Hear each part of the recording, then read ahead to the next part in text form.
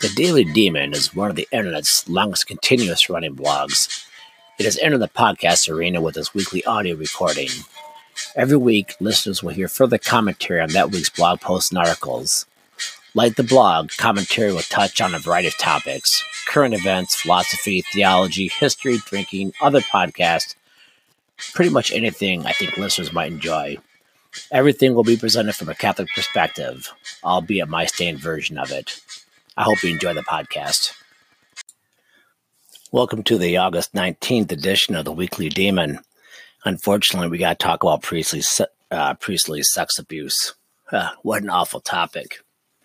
I think I raised some eyebrows with my harsh criticism of Virtus. That was a program, for those who aren't aware, that was a program that came out of the 2002 Dallas Conference of Bishops and Cardinals, and Virtus is basically training for lay people. That basically said the clergy committed the sexual abuse, therefore the laity has to undergo training. Now, I did the training because if you don't do it, you're not allowed to participate in any youth functions at your kid's parochial school or Sunday school, and I've done a lot with the Catholic youth in my community. Good stuff with the Catholic youth in my community. Wholesome stuff.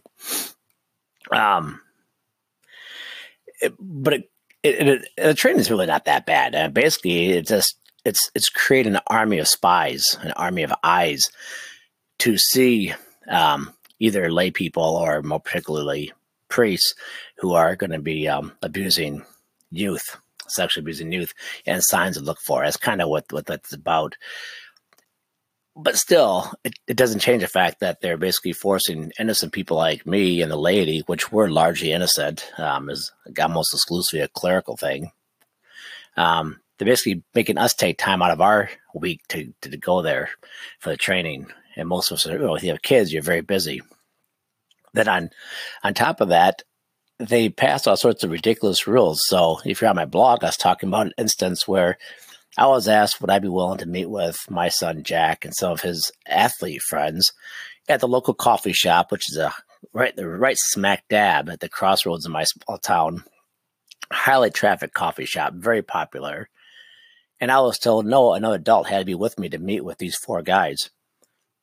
Now, any one of these four boys could, if we got in a full flat-out brawl, it'd probably be a draw. I mean, I might have my old man strength, but they'd have 30 years on me, and they're all about my size or bigger. And four of them together, all of them about as homophobic as I am. And it's just like, it's just absolutely absurd. But I said, fine. I said, my wife will go with me. And they said, oh, it can't be your wife. It has to be a second adult. And I was just like, tell you what, there's a bar down the street. I'm just going to go there instead and drink by myself. I just pretty much gave up trying to work with the youth. Now I talk to 20-somethings. I don't need to be Virtus trained. And I guess they're not as easy to sodomize, I guess.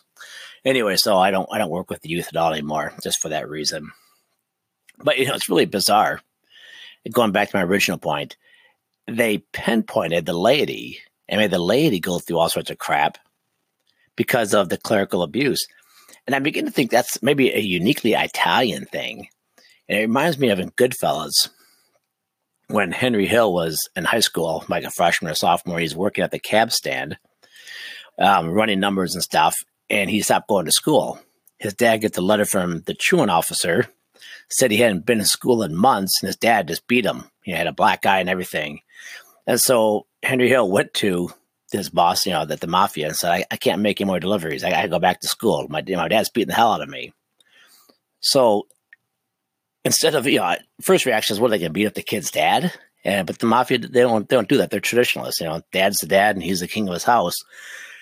So they went and found the mailman who had done nothing wrong whatsoever, kind of the Virtus training. The mailman did nothing wrong. They grabbed the mailman and they go and have a polite talk with him. And I think I got the audio right here if you want to listen to it. You know this kid? Yeah. You know where he lives? Yeah. Deliver mail to his house? Yeah. Well, from now on, any letter from that school to that kid's house comes directly here. You understand? Yeah. If another letter from that school goes to that kid's house, in the fucking oven, you're going to go ahead first. That was it. No more letters from truant officers. No more letters from school. In fact, no more letters from anybody. It's effective. So the mailman was innocent, just doing his job. The lady hadn't been sodomizing boys.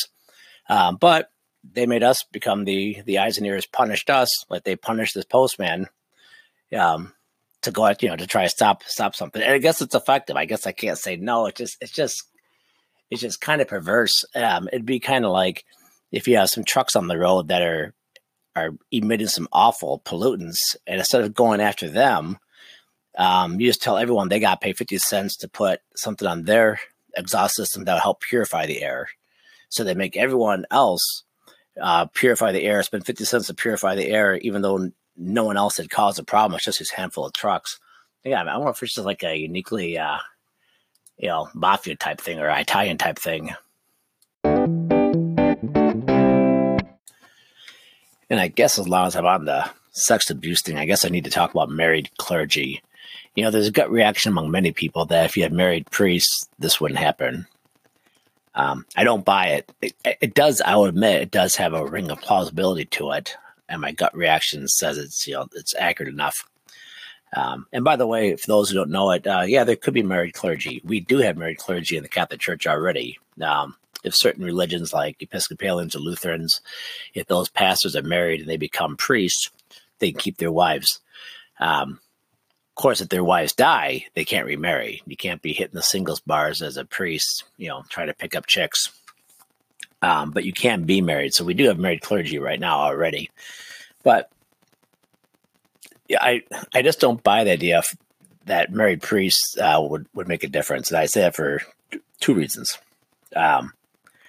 First off, statistically, it's just not borne out. Right now, the incidence of minor sexual abuse by married Protestant clergy far, far, far exceeds what's going on in the Catholic Church and has for over 20 years now. And I think even during the height of the sex abuse stuff in the 80s and 90s, I don't think it was like night and day. I don't know, to be honest with you, but I think they're fairly comparable. And I know even among those times, sexual misconduct by married Protestant clergy exceeded this sexual misconduct by Catholic clergy. When you look at everything, we were talking adultery, everything. That's been a fact for years. So if you're married, that's no guarantee that you're not going to commit infidelity. Also, I mean, quite frankly, as a married man who's had 7 kids, after my wife gives birth, there's a prolonged period of abstinence, quite a while actually. And I'm reasonably certain I passed those periods with flying colors without sodomizing any of the little boys in my neighborhood. At least they weren't running for the doors every time I walked outside, to the best of my knowledge. So I've kind of, I've had to go through it, periods of celibacy, and it's just not a big deal. And if you're called to that type of life, it's just something you master. And to think that a man who is not homosexual is going to then act out in homosexual ways because he doesn't have a female. I mean, I just don't get it. I understand prison populations, but I think that's a whole different ball of wax. Where guys who are not gay engage in sexual activity, that's more of a power type relationship. Thankfully, I'm not an expert in that area, but yeah, I just don't buy the whole married clergy thing. I think it's worth discussing. I don't think it's absurd. I just don't buy it.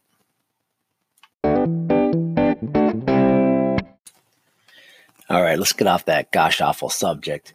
I want to go back and talk a little bit more about Frank Chodorov and the rise and fall of society and Albert J. Nock and a German historian / sociologist named Franz Oppenheimer. I recommended The Rise and Fall of Society in the last podcast. And again, it's a great book. I won't get into it again. But there's one thing that's a little bit troubling. The whole premise of that book, and I don't exaggerate, but the whole premise is Franz Oppenheimer's study of primordial states. And his whole premise was, based on his studies, was that every early state existed by conquering someone else. So you have an agricultural society, and then you have a bunch of warriors descend on there. They take all the stuff. They take the good-looking women, whatever, and then they leave. Later on, they come back. and they stay and basically say, well, we're just going to subjugate you. So you just keep growing your food, you ship it up to us, and we won't come kill you. We'll let you be, but you got to keep paying us. And the premise that Oppenheimer taught, that Albert J. Nock accepted, and Chodorov, agreed with Nock, he is his disciple.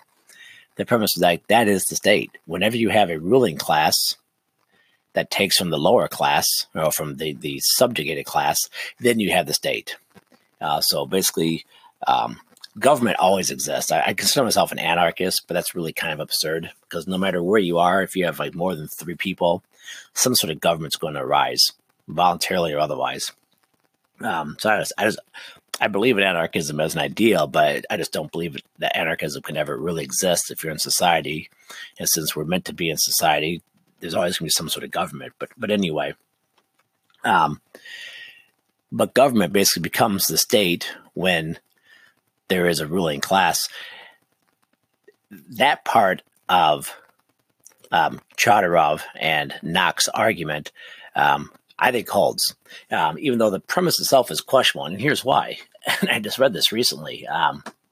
The state, if you have a state taking over another group, another state, so to speak, that state had to have grown from somewhere. So, that's that marauding state, the one that came and subjugated this agricultural class. Where'd that state come from? It must have grown organically, not necessarily by conquest. And to think about it, it's not necessarily true. You could see how maybe you become a state even without organic growth from within. But again, it's a good point, and a lot of historians have questioned Oppenheimer's conclusion. But I still think the conclusion holds. Yes, you can have a government that grows probably bigger than it ought to be, but it probably doesn't transform from government, which is a good thing, to the state, which is a terrible thing, until you have this ruling elite. And that's why a lot of times if you start getting into libertarian thought, you'll have libertarians, myself included, you really hammer on the idea of the ruling elite, which if you read the Daily Demon, I'm hammering on things like the federal government, especially, to some extent state governments, not local government, media, colleges, universities, healthcare, insurance companies, Wall Street, Hollywood. Those are like the ruling elite. And they're basically able, kind of like in Hunger Games, with the capital, Panem, they're able to extract from the outer districts into the inner districts. I mean, if you look at the growth of Washington, look like what's the wealthiest per capita area in the United States? I believe it's North Virginia. It's like, why? They have a aircraft company there, but that's about it. Why is it so wealthy? Well, it's because they're sucking money from the hinterlands into Washington, D.C. We clearly have what you'd call a state, or what the classic libertarians would call a state, and it's a very bad thing, because there is a ruling class that dominates over the ruled class. This is also, and this is something I never really got from a lot of my Catholic friends who hate libertarians. I don't get that, but they do. They love G.K. Chesterton, but they don't really focus on one of G.K. Chesterton's most memorable characters, which were Hudge and Gudge, which is Chesterton and Belloc railing, Heller Belloc, by the way, railing against big business and big government combining to beat up the little guy. And to me, that's at the heart and soul of libertarianism, at least as I practice it. Is like, I'm sick and tired of this ruling elite basically passing all sorts of benefits for themselves, like Wall Street bonuses in 2008, 2009 to quote unquote bail out the economy, even though then the people who caused the overall crisis, they got huge bonuses, from the bailout. It's just shocking. And then they further extrapolate money from the middle class to give to the poor people and welfare benefits to get the votes they need to perpetuate the status or the wealth flowing to the upper classes through the Federal Reserve and other mechanisms. And again, it's not a conspiracy theory. It's nothing like that. It's just, in my opinion, it's just reality. It's just the way things are set up here, and that's what I think. Reading things like Albert J. Nock and Frank Chodorov, I think try to get you to start seeing that. And even if you don't agree with that, just to start seeing the arguments and the concerns they raise, I think are very helpful.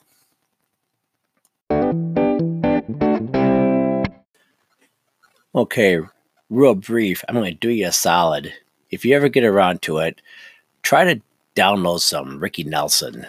Later in his career, after he was well past his prime, he did some real neat studio work. Check out this short excerpt of Dream Lover by Bobby Darin. Every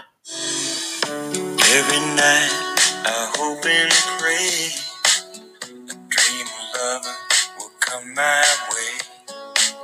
A girl to hold in my arms and feel the magic of her charms, because I want someone to call my own.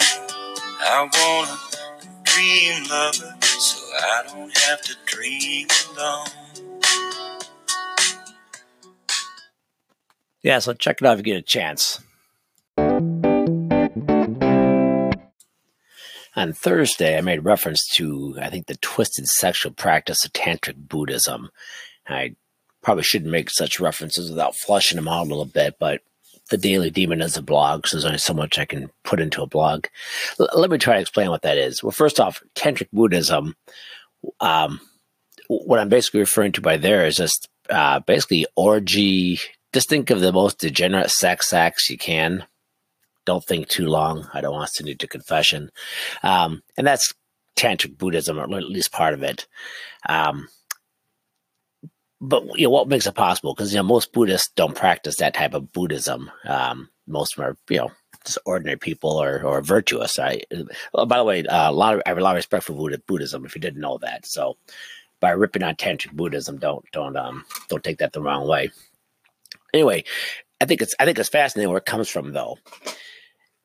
So I'm going to explain it here real quick, as quickly as I can. Hinduism is steeped in a metaphysical error known as monistic, or monism rather, or ontological monism. And the premise there is basically everything is just one. So it's hard to explain, but just think of like if the whole universe was just a chair. There is nothing in the universe but the chair. Well, you wouldn't even call that a chair, because when you call something a chair, all you're doing is distinguishing that chair from the table or the floor or from yourself or from that cat. But there's only one thing in the whole universe. To call it anything wouldn't make sense. So that's the belief. The belief is in Hinduism, everything is just one thing. And whenever you call something like a chair or you, me, whatever, you're kind of engaged in an illusion, Maya. So take that a step further. So now if there's only one thing, and to call something something else is to distinguish from something else, and therefore to be caught into an illusion. To call something good or bad is to basically distinguish from something else. If everything is just one, there's no good and bad. That would imply there's a good thing and a bad thing, and there is no such thing as a good thing and a bad thing. It's just just one thing. So if there's no, like, with what they call dualism, no good and no bad, you can't call anything good, because by calling something good, you're saying something else is bad.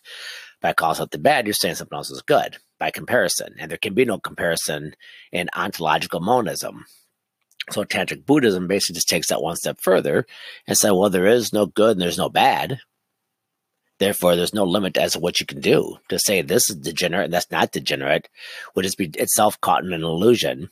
And the practitioner of Tantric Buddhism basically just play that out, with their sex organs. That's it for this week's episode. For further commentary, please go to thedailydemon.com, where you can leave comments and find other information. We also have a Facebook page and a Twitter page. We look forward to hearing from you.